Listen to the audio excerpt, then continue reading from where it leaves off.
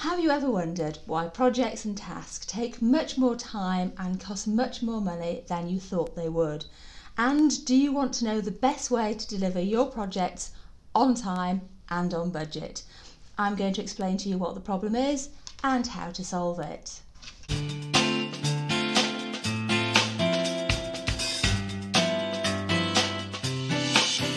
Hi, I'm Wendy the Brainy Biscuit from brainybiscuit.com, and welcome to this video where I talk to you about getting those projects out of the door on time and on budget.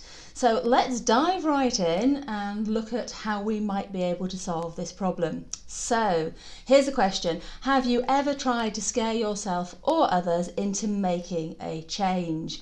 You want to get healthy, for example, and you tell yourself you'll be dead or ill if you don't. Or maybe you've tried to help a friend by pointing out to them all of their negative behaviours, why their ex-partner is bad for them, the dangers of drinking too much booze, and maybe they should give up smoking perhaps. And you just end up eating more and your friend ignores you and continues to do their thing anyway. One of the reasons for this is something called the optimism bias. The optimism bias is an inbuilt human bias that tells your internal self that everything's going to work out fine, thank you very much, and be okay. This bias can be so strong that it can make you pig-headed and even more committed once you have been told about the facts of your negative behaviour. However, let's go back to basics and start with what the optimism bias actually is. It's a built-in human bias that tells you everything's going to be okay. Okay, so we have to have a reason to get up in the morning. So that's not a bad thing, right? Okay, and it will make you pig-headed, so you become more committed, and that can also be a good thing, right? Recently I was on the internet and I was looking for stuff to help with stress and the management of some of the problems people have been facing recently through lockdown and quarantine, and I tripped upon this particular video. It's a TED talk by a lovely neuroscientist called Dr. Tali Sharot, and it really intrigued me and it really caught my attention. So I looked at it more and more and I thought, actually, do you know what? We can use this, people. So let's look at what it actually is. She says it so much more clearly and much better than I do, obviously, and I'll make sure you guys get the link so you can actually look up her TED talk. I think there's a couple of them, and she's certainly in the press about this particular subject. Anyway, back to the point. Okay, so what is an optimism bias? It's simply when we overpredict success and underpredict failure. And you would think that that's not common, but it is. 80% of us consistently overestimate the likelihood of positive events and underestimate the likelihood of negative events. That's good, right? Look on the bright side. Being an optimist can make you happier. But in other situations, it can be bad for you. So here are some examples from Dr. Sharot. The things that she talks about are where we completely miss the mark and the optimism bias kicks in. So first and foremost are underestimating the chances of getting divorced. If you're about to get married, I'm so sorry I'm saying this to you, but every couple that's about to get married, when you ask them, what are the chances of you getting divorced in the future? The answer is no, well, it'll never happen to us, it's zero. And we all know, because we can look at the stats, that it's about 40% eek. So we certainly underestimate that. We underestimate other things, such as the chances of being in a car accident, which can make us overconfident when driving, particularly in difficult conditions, too much confidence. We underestimate the chances of illness, such as suffering from cancer, or overestimate our lifespan, for example. We certainly overestimate our workplace success. That's an incredibly common overestimation. And of course, we overestimate how beautiful and intelligent and fantastic our children are. So that's about 80% of the population. So we'll likely overestimate the good things and underestimate the negative things. People also misjudge how things will affect them. So the impact of problems, and they overestimate their ability to actually deal with these problems and deal with things that will arise. And most of us will overestimate our capabilities. How do you see yourself in relation to others? Again, I'll refer to Dr. Sharot on this, but she often cites examples of how do you think you get along with others? Your driving ability, mine of course is second to none, intelligence, in how interesting you are or how honest you are. There's an excellent chance that you would rate yourself above average for, if not all of these, a lot of these, and we can't all be above average. Okay, so the average person assumes things will turn out better than they actually do. We overestimate our control. We are blind to the real world, and this can affect our lives and our businesses in a number of ways. Now, you might think it's good because you wouldn't try things otherwise. Okay, yes, absolutely it is. But in reality, what you often do is delay things because there could be a better time. Optimism kicks in and there'll be a much better time later, won't there? Or you'll have more money later. You can always do things later. Your optimism about the future can potentially blind you to the opportunities of today.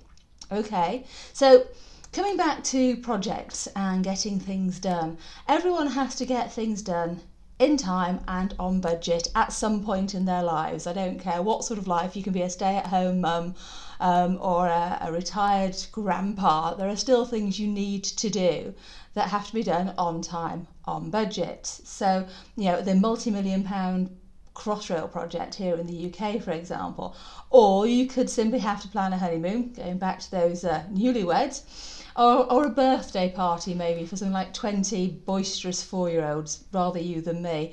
And you all have time and budget to stick to in all of those projects. And we will, as a general rule, underestimate time and trouble and resources involved in this. So if you think just about your own lives now, if you can think of something that you had to plan on time and budget, did the costs escalate? Did you not finish on time, no matter how much you padded both the costs and the time that it would take in order to deliver this project? Going back to those boisterous 4-year-olds, did you get the balloons? Were the balloons delivered on time, or did you run out of money or time to do that? Did you let those kiddies down? Okay, so the optimism bias is a bias that skews your understanding of the world. So be careful. And particularly, it can skew your understanding of the work world. We overestimate our success, and this can affect how we view others. In work, understanding of how you deliver things for your boss, for yourself, you need to bear in mind the optimism bias, because it can be crucial if you're going to deliver things on time. Okay, so let's give you an example. The London Olympics, for example, it's a few years ago now. The original budget was about £2.5 billion, which sounds like a lot of money. But having got that budget, they then actually calculated and recalculated to allow for the optimism bias, not diet, folks, both in terms of time and in terms of money. And they padded it out so that I think they then said it was going to cost about £9.29 billion, which is an absolute fortune, but it's a hell of a party. Anyway, they overestimated both time and the money involved in it, and it actually came in under budget. It came in under budget by about £528 million, so a total cost of £8.77 billion. Now, isn't that better? It came in on time and under budget, and that had to come in on time, because you can't move the date of the Olympics just because you've not managed to get yourself organised. So that's a really good example of allowing for the optimism bias so that your plans fit the reality. I mean, I know that I do this. I'm one of the worst for this. Yes, I'll do 4 videos a day and I can write you 20 blogs. That's no problem whatsoever. Yes, of course I can cook a meal, walk the dog and drive off to see my mum and sort out my parental responsibilities. We all do this. And particularly if you're managing people, I think you need to be aware of how the optimism bias might affect you there, because of course you overemphasize your own importance in the workplace, and it can skew your understanding of the world a lot. Be extra reasonable about things like time and money when doing projects. Better to come in early than to have them late. So my advice is allow reasonable time, both time and money, and then add 10%. So the rule of thumb here is plan for the worst, hope for the best, and add on 10% for safety. Now, if you're doing projects or quoting for projects in the commercial world, in the real world, that's going to cause you a particular challenge because your budget is going to come in probably way above everybody else's. So everyone's going to go, hang on a minute, these guys are just so expensive. What are they doing? Why are they doing this? And it's, it's valid because your competitors will submit proposals based on their optimism bias, and they will seem much cheaper and much faster. So how do you overcome this particular challenge when your proposal is considerably more expensive and going to take more time than the competitors? Well, the approach I use is to talk to the client and take them through the process of the schedule step by step, using questions to make them think about the issues. At the end of the process, we jointly arrive, at a rough estimate of cost and a rough estimate of the schedule. I then explicitly explain to them that things will go wrong, because they always do from time to time. And I will ask them what they think a reasonable contingency would be. Now, their optimism bias will kick in here and they'll be wrong, but at least you discussed it and you've got a plan to go forward. So at the end of this process, the client will have a clear picture of goals, costs, timescales. So when a competitor comes in way under budget, it's going to look too good to be true. And at least it will start a conversation. So lots of areas in business where the optimism bias can work against you. It can work against you in hiring or setting targets or planning or finding new suppliers, budgeting costs, and even your own day-to-day management. Incidentally, I talk about how to prevent these common mistakes in the planning and management section of my Marketing Virtuoso program. But for now, acknowledge your own bias. Just as an unconscious bias can creep in when you think about race or gender, optimism bias can creep in and convince you that you are above average in whatever it is you're doing.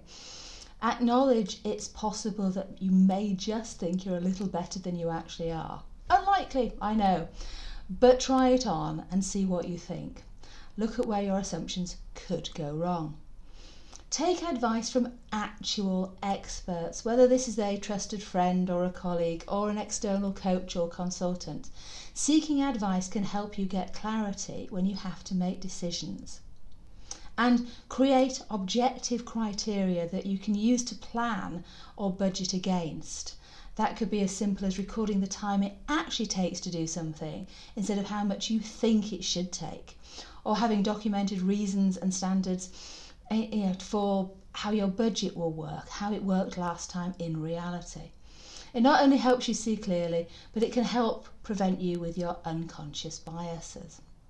Now, just something else to think about. I'm talking to entrepreneurs here, ladies, particularly ladies who want to start or are in the process of creating a fantastic business.